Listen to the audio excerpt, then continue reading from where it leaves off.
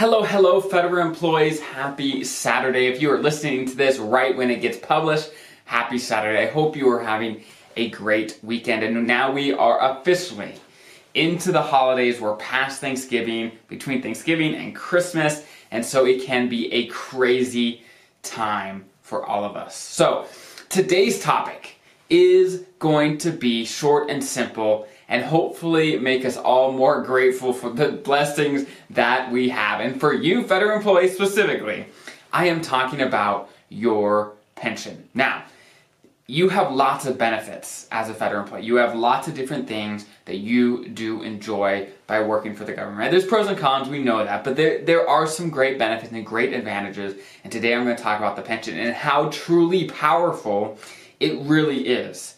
Most people know that it's powerful and that know that they have it and things like that, but do they truly know what it would take to replicate their pension on their own, right? It can be powerful to see the numbers. Okay, for me, what would it take to replicate what I'm getting for my pension on my own if I took a job somewhere else, right? What would that be? And if the government told you what it would take to replicate that when they hired you, I assume a lot more people would become federal employees, and let me tell you why. Let's jump right in. I think for this, an example is the best way to show the power of your pension. So let's just jump right in. John, he is my example guy today. Fictional, I made him up, okay? So John, he has a high 3 of 120K. He retired at age 60 after a long, good career of 30 years. So, sorry, I misspoke. 62. He retired at 62. So that means his high 3 is 120K, he has 30 years of service, and he has a multiplier of 1.1 because he had at least 20 years, and he retired at 62. Okay? So his gross pension, you do the math, his gross annual pension is $39,600, right? $39,600. So for this, we're going to round up to 40K, just to keep it super simple. Let's say $40,000. So the government is saying, hey, when you retire at age 62, you are eligible for an income of $40,000 every year for as long as you live. Now, I know there's reductions, there's taxes, there's other things, but let's keep it simple. Let's say 40K straight up. Because there's, like, your FEHB, there's lots of things that come out of it, but overall, it is income. Now, with all income, there's taxes and deductions, all that stuff. So let's take 40K and run with it. So, if I told John, or if I asked you, hey, I'm going to give you $500,000, $500,000 right now in cash, right when you retire, or I'll give you a pension of 40K a year. Which one would you take, right? Now, turning down $500,000 in cash, that can be very, very difficult. But when we actually do the math to value what it would take to replicate $40,000 every year, the math is pretty astounding. And the answer is very clear on what we should do. So, a simple way to do the math, there's lots of different ways you could do the math and make it super complicated about how to value a pension. But let's keep it simple. I have talked about many times about the 4% rule. Many people agree that if you have a portfolio, let's say your TSP, if you take out 4% per year of that portfolio, the odds of you running out of money over the course of your retirement is very small. Now there's a chance, but it's small.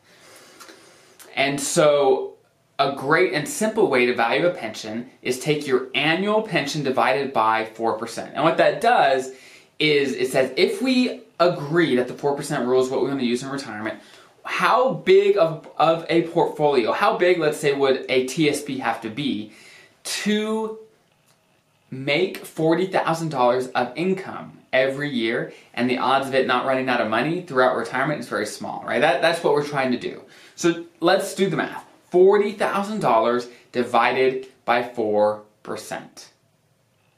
So if you take out your calculator and you do that math, and please do it for your own pension, but the math for here is that equals $1 million. $1 million is what a pension of about 40K is worth, assuming we had to get a portfolio large enough to take 4% out per year to provide that income. Now, if we go back to the previous example of would you take $500,000 or a pension of 40K?